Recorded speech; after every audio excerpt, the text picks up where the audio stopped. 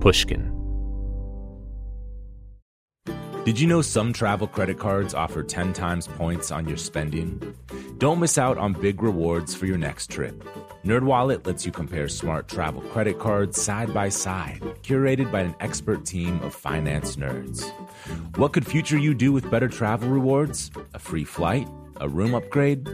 Don't wait to make smart financial decisions. Compare and find smarter credit cards, savings accounts, and more today at nerdwallet.com. Reminder, credit is subject to lender approval and terms apply.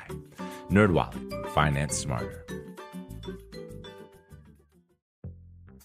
The most innovative companies are going further with T-Mobile for Business. The PGA of America is helping lower scores and elevate fan experiences with AI coaching tools and 5G connected cameras. AAA is getting more drivers back on the road fast with location telematics. And the Las Vegas Grand Prix is powering race day operations with 5G connectivity, giving fans an experience at the speed they deserve. This is accelerating innovation with T-Mobile for Business. Take your business further at T-Mobile.com/now. Willie Nelson, Waylon Jennings, Chris Christopherson. Before they were legends of outlaw country, they were lost souls looking for their sound. Don't miss Mandy Moore in the new scripted Audible original, The Boar's Nest, Sue Brewer and the Birth of Outlaw Country Music. Discover the true untold story of the extraordinary woman behind the outlaw country music movement and its biggest stars. Hear how one woman's vision and her tiny living room, far from Nashville's Music Row, became the epicenter of a musical movement. Mandy Moore as Sue Brewer in The Boar's Nest. Listen now at audible.com/The Boar's Nest.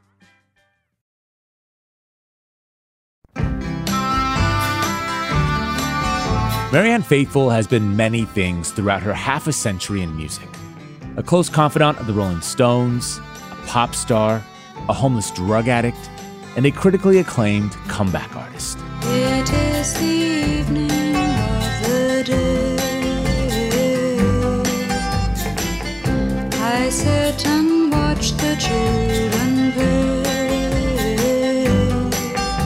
Despite a career filled with personal and professional turmoil, Marianne Faithfull has always managed to find her footing.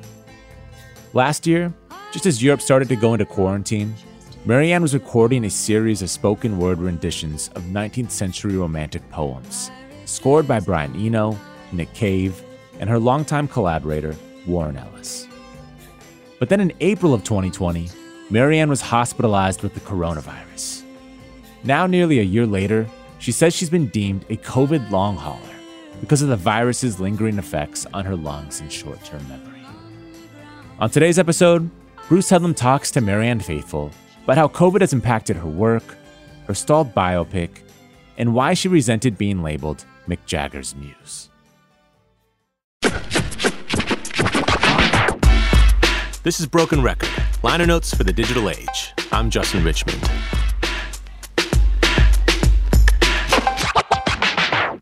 Here's Bruce Headlam and Marianne Faithfull. We want to talk about your new album, She Walks in Beauty, which is you reading romantic poetry. When we say romantic poetry, we mean poetry from the great romantic writers like Shelley and Byron. And 19th century romantic poetry. English, yeah. And you read over these sort of beautiful musical soundscapes created by Warren Ellis, who's one of your regular collaborators, Nick Cave, Brian Eno. So first, when did the idea for this album come to you? Well, it's been an idea I've had for a long time, but I never thought it would come to the point where we could actually do it. You know, that the record company would be hip enough. It had a lot to do with meeting and working with my manager, Francois Ravard, and of course, Warren and Nick. What convinced the record company that this was a good idea? I'm not sure, but Francois did it anyway. It does seem very unlikely, you know, for any record company. It's not the most commercial project we've ever heard of, is it? No, but it is a terrific project, and It is a terrific project. it is. And I want to talk about, I think, what makes it so terrific. But first of all, how did you choose these particular poems? I went through a lot with Head, actually, my producer, and Alex. I went through a lot of Shelley, a lot of Byron. Keats was the best one, really, because there's so much, and it's so gorgeous. Not the best one, but the easiest one to find. Although we still couldn't do everything, you know. Well, the Thomas Hood one, the Bridge of Sighs, I discovered that when I was about 14 or 15. And I loved it then. And I wondered, once I started making records at all, I wonder if I could ever do a record of poetry, like things I really like. And so I've been slowly gathering it together and having thoughts about it and which poems I wanted to do for quite a long time. But what this project did for me, I never really appreciated or liked Wordsworth. But now, through this, I've begun to really love Wordsworth. It was very good for me like that. Oh, that's interesting. A lot of people who like Byron and Shelley, you know, part of the deal is they decide they don't like Wordsworth early on. Well, I don't think I did that consciously anyway. I just didn't really get it, you know? Did you grow up in a home where poetry was part of your education, part of daily life? Yes, I suppose I did, yeah. Your father taught literature, right? No, he was a professor of Italian Renaissance. Oh, I see. But that meant Petrarch, Dante, all that. Mm-hmm. He was also a spy, wasn't he? He was, yes. Well, that's how he met your mother, I think. And I was just going to say, and that's how he met my mother, who was also, she wasn't a spy, but she was there was hardly any resistance in Vienna. But my mother was involved in it because it was very straightforward. My grandmother, my lovely grandmother, Flora, was Jewish. So there was no question, you know. And your mother also knew Kurt Weill and Brecht and these people? Well, she only knew them when they were going in for dance rehearsal into the theatre. She worked in the Corps de Ballet with Max Reinhardt. And when all the little dancers would go trooping in to the theatre for rehearsal, they would meet my uncle, Alexander, her brother, and Bertolt Brecht and Kurt Weill coming out after an all-nighter with lots to drink and lots of things written. Oh, amazing. Yes. And they would all say, Guten Morgen, Herr Brecht, Guten Morgen, Herr Weill. That sort of thing, you know. They were just little girls, really. Did you ever meet them later in life? Oh, no, I wish. No, of course not. No, I guess they were both gone by Not then. that old, darling. Okay, well, I thought I'd ask. Yeah, all right. So what kind of, you said you read the Thomas Hood when you were 14. I came across, I think I was just very lucky. I somehow got hold of a book called Palgrave's Golden Treasury. And it was in there. And I read it and I was just blown away by it, you know. And a few of the other poems that I used were also in this book. But it was very broad. It wasn't just 19th century English romantic poets. It was all sorts of things. Poetry in general. But yeah. Was the romantic poetry, was 19th century poetry, was that the poetry that grabbed you when you were young? Yes. And also that's the poetry that I studied with my wonderful English teacher, Mrs. Simpson, when I think I was 17. And I would have gone on with that if I hadn't been discovered. Did you want to become a poet or an academic? No. Well, I don't know. I enjoyed learning. I enjoyed study. I didn't think I wanted to become a poet, no. My poor father once asked me what I wanted to do. Oh, no, I asked him. Oh, that was so awful. A trick question, really. I asked my poor father what he thought I should do. And he gave the wrong answer. He said he thought I should be a social scientist, a social worker. Oh. And I was so shocked because, of course, I wanted to be a film star. And then, famously, when you were, I think, 16, you were discovered. Yes. Well, a bit older, 17, 18, yes. And you were kind of swept up into London at the time, and you... Yeah, on the Rolling Stones, Andrew Loog Oldham and all that, yeah. And you recorded As Tears Go By. It was a huge hit. Yes. It wasn't a huge hit. I think it did rather well, though. It's a lovely, lovely song. It is. I still like it, yeah. And it's unfortunate, considering your long career, you were always considered like a muse to the Rolling Stones. Yeah, and that's really not a great job. No. It was accurate, but just not a good job. As jobs go, I can think of better ones. But yeah, I sort of was. But of course, I'm delighted that Mick or Keith or both found things to use in my brain. But that wasn't really what I wanted, no. You wanted to be your own star. Yeah. Mm-hmm. And you had a rough time of it for a while, and homelessness and addiction. Yeah, I suppose I did.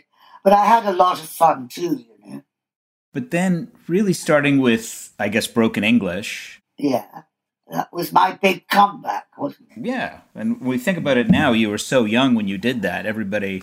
I was very young. It seems so strange. Yeah. And since then, you've become this incredible interpreter of people's work. I mean, you've written songs of your own. As well as writing my own songs. You do, but by the way, you've covered so many people. One of my favorite cover versions you've ever done, and you probably don't remember doing it, was what? Spike Driver Blues for the Harry Smith. Oh, I do. Of course I remember. I mean, one of my absolute very best, dearest, much-loved friends was Hal Wilner, who has just died because of COVID. And I miss him more than I can say, especially now with this lovely new poetry record. He wasn't here. I couldn't use him. And I miss him so much. And all that thing of Spike Driver Blues, which I love, was done. It was a show that Hal put together. And he gave me to do Spike Driver Blues. And it turned out really well. Was that his idea to do that? It was Hal's idea, yeah. Now, when he first suggested that, that's not your usual material. It's a American blues folk song. Well, I really love American blues. But my question is, you so often do songs, I think Down from Dover by Dolly Parton is another great example, where lovely song, yeah. You bring so much to a song. When you sit down to say, okay, I'm going to cover something like Spike Driver Blues, what's the process? How do you make that song yours? Oh, God, Bruce, I don't really know. Something magic happens, and it becomes mine. Is it something that happens with the musicians, happens live, or it just when you're... It does happen live, but it also happens when I'm recording. And Hal was very clever getting me to sing songs that I wouldn't know about, I actually did know Spike Driver Blues, but there are lots of things, like some of the things on Strange Weather, that I didn't know, but I wanted to do it because I wanted to please Hal. I loved him. I adored him. The reason I'm asking is, in some ways, this current album almost feels like cover but I know that's a silly way to say it. But But when I listen to it, and I've had to learn some of these poems in high school like everybody else and didn't enjoy them, didn't remember them. And that's one of the reasons I chose some of them. I wanted to choose poems that a lot of people would have heard of or know. Mm-hmm. But it's an amazing experience listening to them because I feel like I'm hearing them in a different way. In the same way when I hear you do Spike Driver Blues, I understand the song, I feel the song in a different way. Does that make any sense? Yes, especially with Spike Driver Blues, because that's so far from my life and my own experience. But I feel it very much when I did it. I really felt it. I understood it. I knew what it was about. And I wanted to really get it right, put it across. We'll be right back with more from Bruce Headlam and Marianne after a quick break. Reboot your credit card with Apple Card, the only credit card designed for iPhone. It gives you up to 3% daily cash back on every purchase. Plus, Apple Card has no fees, not even hidden ones. Apply for Apple Card now in the Wallet app on iPhone. Apple Card issued by Goldman Sachs Bank USA, Salt Lake City branch, subject to credit approval. Variable APRs for Apple Card range from 19.24% to 29.49% based on creditworthiness. Rates as of February 1st, 2024. Terms and more at applecard.com. Snagajob is where America goes to hire, with the deepest talent pool in hourly hiring.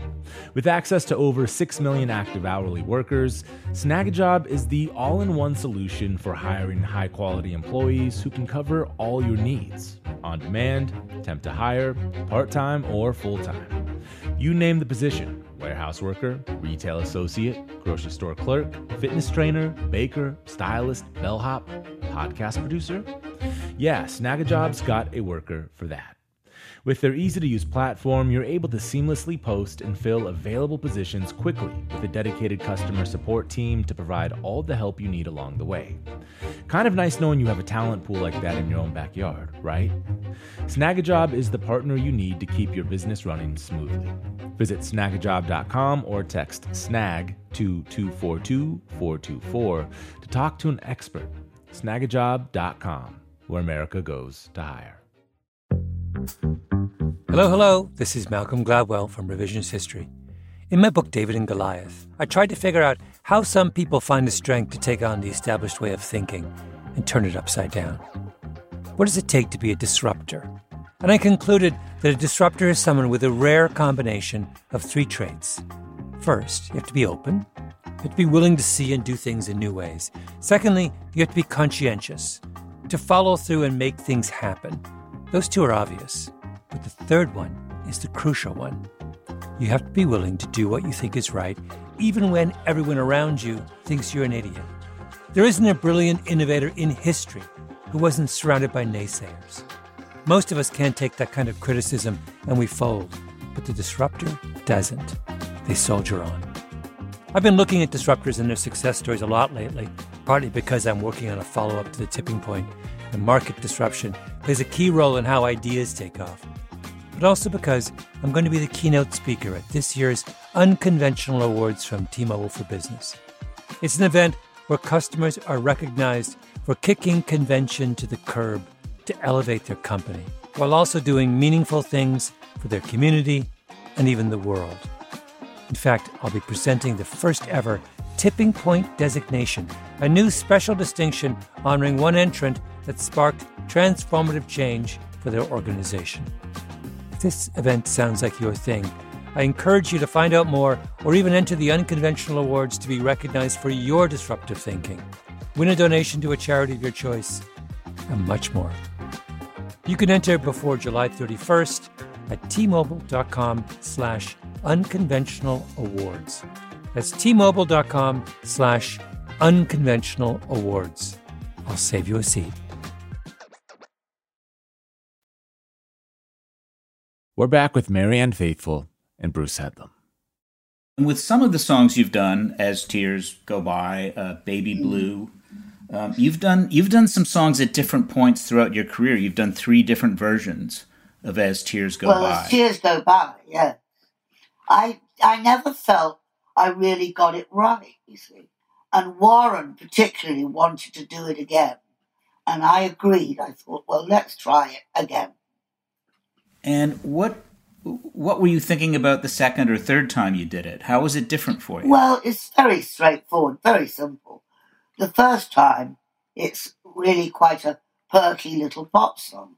But the strange thing about it is that it's a song probably meant to be sung by a woman much, much older than me. I was 17. And the second time I did it was when I just stopped taking drugs. And I think it was very, very sad. It was sad because I was sad, you know. You were sad because you'd stopped taking drugs and... I think so, yeah. I hadn't got to the bit yet where you realize how wonderful it is to be not taking drugs. Did that take a while? Not too long, but it didn't come right away. And then you did it in 2017. What was it like doing it then? Well, then I really felt I was in the right place to do it. The right age, the right place, the right time, and with the right people. So if you listen to all three versions now, would that be your favorite now? Yes. Yes, it is. Okay. And you've done Sister Morphine a couple of times. You've done Baby Blue a couple of times. You're a little bit like Frank Sinatra. You do things at different points in your career. Am I? Wow. I mean that sincerely, as someone who... No, I agree, yeah. Thank you. I adore Frank Sinatra. I respect him a lot. I want to talk more about these poems, because as I said, they feel like the great cover version of a song. I want to ask you more about Bridge of Sighs, because I think in some ways it's your best performance on this. Well, one of them. There are quite a lot of really good performances, you know. Mm-hmm. I think The Lady of Shalott, The Ode to a Nightingale, Ozymandias is really good. To the Moon is fantastic. Yeah, you do it twice. Well, that was Head's idea, my producer and engineer. And he did something so brilliant. He made it sound like I do it, and then it sounds as if the moon does it back to me. Oh, I like that. So do I. So, a lot of these, and it's romantic poetry, so a lot of them are about death. Of course. And a lot of them are about women who aren't like you at all, because they're either these temptresses, like in the Keats, or they're victims. Bridge of Sighs is about a woman who kills herself. Yes, she throws herself off a bridge into the Thames, yes. Yeah. Tell me what that's like for you to read. Did that have any personal... Well, I think it got to me more when I was much younger. By the time I recorded it, I was well over that sort of thing. There was no way I wanted to be a victim, and I wasn't. Mm-hmm. But she is, and I don't dislike her for it. That's just how she is. Do you have a favorite on the album? Oh, God, I don't know. Both Warren and I particularly do love Bridge of Sighs, probably because it's got this wonderful rhythm and the alliteration and the rhyming is so brilliant. But a lot of them have that, you know. Did you record these first and then he composed the tracks underneath? Yeah. I recorded them with Head in London, and Head sent them to Warren in Paris, and he then composed the music. Are you in London most of the time now? Yes, I've just moved back to London. I was in Paris too. But my son really wanted me to come back to London.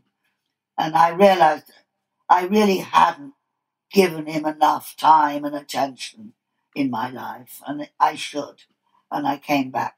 And I wanted to be with my grandchildren too. I like them very much. The other thing about these poems, and this really got to me, when I was listening to it over and over. Yeah. Which is, I mean, so many of them are about separation or being solitary, particularly on, and I'm going to say side 2 because that's how I still think of these things. You know, To the Moon. We'll Go No More a-Roving. And Lady of Shalott. Yeah.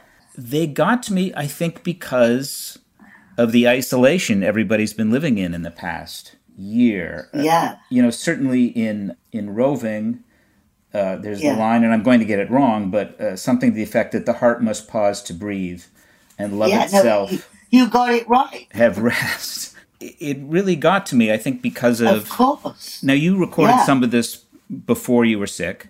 Yeah. Some of it after. But, you know, already it was almost, or in fact it was, lockdown when we recorded it. So we knew what that was. Both Warren and I and Ed, we all realized that this was a great, great record to give people and to make at this moment. We'll be back with more from Marianne Faithfull after a break.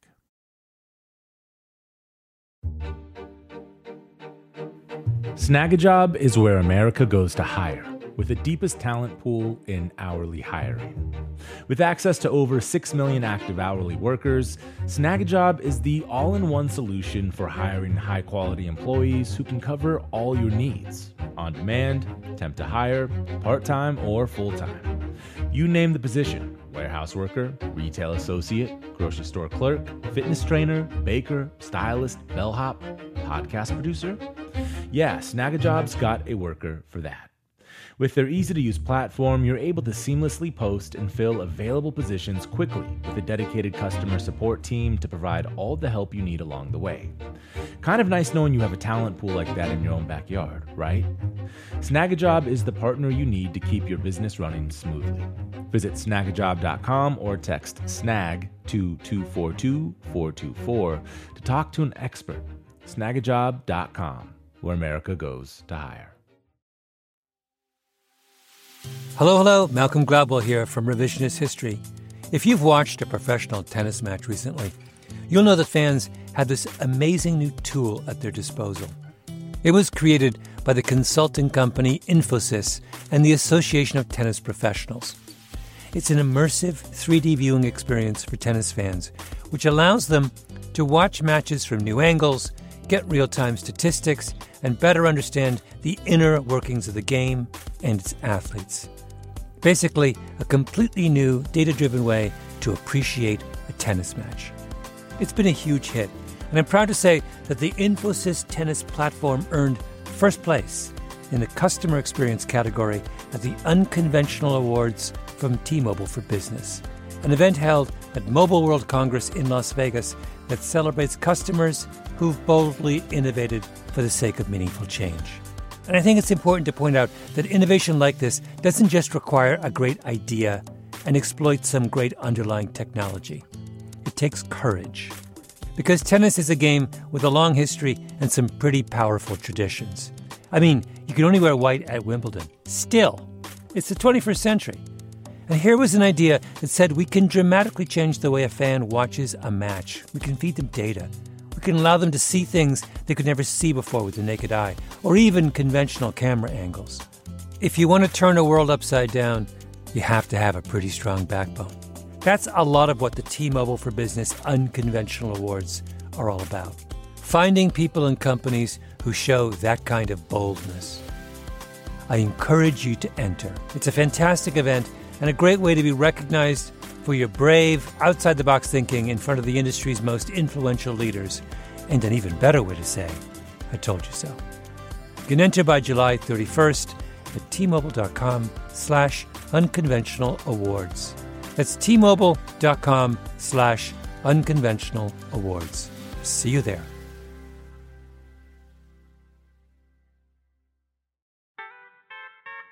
Willie Nelson, Waylon Jennings, Chris Christopherson. How did the biggest names in outlaw country start a musical revolution? Through one woman's vision from one tiny living room. Don't miss Mandy Moore as Sue Brewer in the new scripted Audible original, The Boar's Nest, Sue Brewer and the Birth of Outlaw Country Music. Discover the true, untold story of the extraordinary woman behind the outlaw country music movement and its biggest stars. Brewer helped shape the sound and soul of country music as we know it today, despite never picking up an instrument herself. Lovingly dubbed the Boar's Nest, Sue's Place was an intimate staging ground where a new breed of singer-songwriters, wounded souls, wayward upstarts, would spur each other on to tap into something bigger, realer. Starring Mandy Moore and featuring Eben Moss-Bacharach as Shel Silverstein and TJ Osborne as Johnny Cash, alongside a full ensemble cast. Audible invites you to enter the Boar's Nest and experience the rise of a musical revolution. One woman, one time, one place. The Boar's Nest, Sue Brewer and the birth of outlaw country music. Listen now at audible.com/The Boar's Nest. We're back with more from Bruce Headlam and Marianne Faithfull. We were talking about the songs in the second part of the album, and you said in some way you were thinking about the isolation people were going through. And I mentioned Roving, but I think the performance that really got to me was Lady of Shalott. Oh, yeah. Well, it's a very interesting poem. It's about, I think anyway, it's really about a narcissist who can only see life through a mirror. And when the mirror cracks, I don't really know why it cracks. She does something wrong, doesn't she? Oh, she looks at life straight, yeah. Yeah. And at that moment, the mirror cracks from side to side. And then she starts to sing her swan song, and she's going to die. She gets sick of it, looking at everything through a mirror. Is that wonderful line, "I am half sick of shadows," said the Lady of Shalott. She is a narcissist, but in another sense, it's about someone who it's at a great distance from the world. She lives beside Camelot. She's not allowed to look at it. No. And so when she tries to enter the world by looking at it, she has to die, which again made me think so much of people who want to be closer to other people now are taking an enormous risk. And, her body floats up to Camelot, where everyone can see her. In her song, she dies. I can't remember the exact line. But to me, it reminded me so much. You mentioned Hal Wilner, but of reading obituaries of people you might not have even known about, and then you find out that they're gone because of this. I found that very resonant. Yeah, me too. But I've always felt that about that poem. Yeah. Oh, was that another one you'd always liked? Yes. And a lot of people do, It's a lot of people know that one, I think. These poems aren't fashionable right now. No. In a way that romantic poetry isn't. I think we want things either more absurd or more direct. But you still find something in them. Do you find new things in them when you read them? I don't care. I never think about fashionable. It doesn't mean anything to me. I love the beat poets. I love all sorts of things. And I love 19th century romantic poetry too. And I'm glad if people aren't all sort of making records like this, because that means I can. But you've also been on this run of terrific albums from Easy Come, Easy Go and Give My Love to London. I loved that one, yeah. Mm-hmm, which is also a great song you wrote with Steve Earle. Who I love very much too. Yeah. What do you account for this level of success at an age when most people are looking back on their past work? I really don't know. I really don't. When you go in to make an album, do you have a particular idea that the album is going to be one thing or another? So I think I must do deep down, but I don't really say it out loud. Okay. But you said this one out loud. Yeah. I'm going by feel and instinct. I don't really know exactly what I'm doing. I think Hal did, but I don't really. Or maybe I do, but I just don't admit it. I don't know. Well, do you ever wonder if you were ascribing things to Hal, he was really just bringing out in you the ability to do these songs? I never thought of that, but that might be true. Yeah, I don't know. And, a couple of the songs I do associate with you, later songs, is like Nick Cave's Late Victorian Holocaust. Oh, yeah. Oh, what a great song. And you do a great version of an old Hoagie Carmichael song, which is I Get Along Very Well Without You. Yeah, it's a great song. Well, it also makes me think of you because you had this very storied life. You were, for many people, still more of an image than a performer. Yeah, you were this beautiful girl who represented swinging London. Yes. And when I listen to that song, that's what I hear. I hear you saying, I don't need any of that. Oh, yeah. So tell me, what's next for you? Well, I don't know. It depends on what happens with this record a bit. And also, because I've been so ill with the COVID, I got so ill, I nearly died. And Hal did, And it's taking me a long time to recover. I've got what they call now long-term COVID. And it's going to take a long time to recover. And actually today, before we started this, I was working on my practicing singing with a friend of mine who plays guitar, because I was really frightened that I wouldn't be able to sing anymore. Were you afraid you might die at some point? No, that didn't cross my mind. Well, actually, I'm asking because you were in the middle of a project about romantic poetry, which is, there's the Keats half in love with easeful death. Oh yeah, but I've known those lines forever. No, I don't. I really don't think everything is about me. Oh, I'm not saying really you thought it was about you, but I'm wondering what those lines were like when you were quite sick. I wasn't doing it when I was quite sick. I was in fucking hospital. You weren't allowed to just sing? Is that what you're telling me? No. Okay. I was much too ill. All I remember about it is that I was in a very, very dark place. And I presume that was being very close to death. Yeah. But I didn't think that at the time. Well, I'm happy that wasn't the case. This is a fabulous album, and it's a thrill to hear it. And I'm glad you finally got to do it. Yeah. Have you got any other ideas that you've had forever and you thought, no, the record company will never go for this? No, not really, not yet. I am 74, she said. I'm not sure how many records I can go on making. I think at least I've got another one. And I'd like it to be songs. And I'd like to write some of them, too. Do you have some ideas already? No. This record needs to come out. If I've got something ready to come out, it has to come out before I can turn to my next one. I've got ideas, and I'm going to sit down and write something, but I'm not feeling very secure about it. Well, listen, I hope everybody buys this album because it's terrific. Oh, God, so do I, because I really need the money. Well, this whole thing, the pandemic, really fucked me up, particularly, just like it did everyone else. Do you mean financially as well? Yes.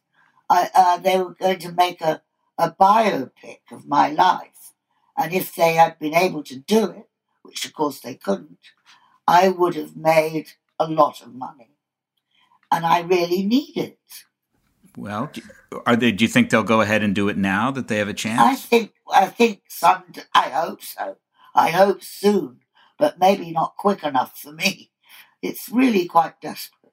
Your life did not get less interesting in the meantime, so there's no reason for them to stop. I think you should tell them that. Oh, yeah, I know. I don't know if they realize that. I don't know. The one thing about COVID is you can't see people in person. So a lot of old friends are connecting over phones or Zoom or whatever else. Through your sickness, through putting out this album, have you been able to reconnect with some people in your life? Yes and no.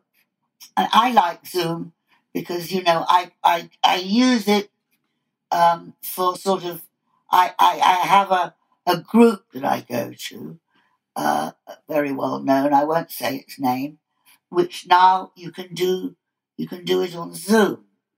And it's very important to me. And if it wasn't for Zoom, I wouldn't be able to do it at all. Is that still a daily thing for you? Yeah.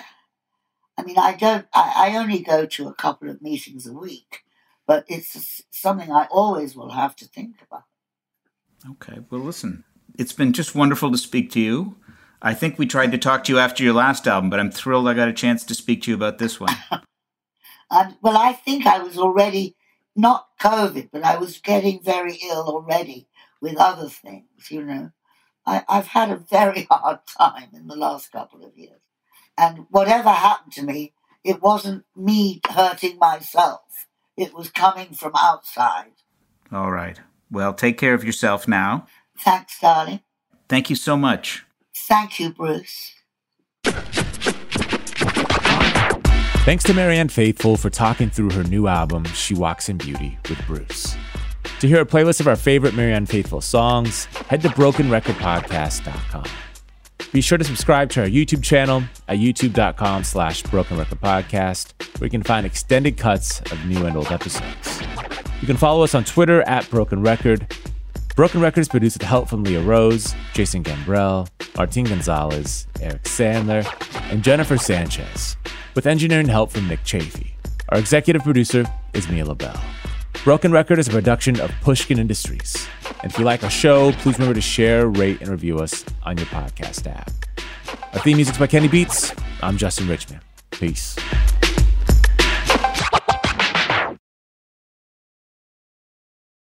Musora is your access to online music lessons for guitar, piano, drums, and singing. This is your chance to reignite some old musical passions or pick up an instrument for the first time.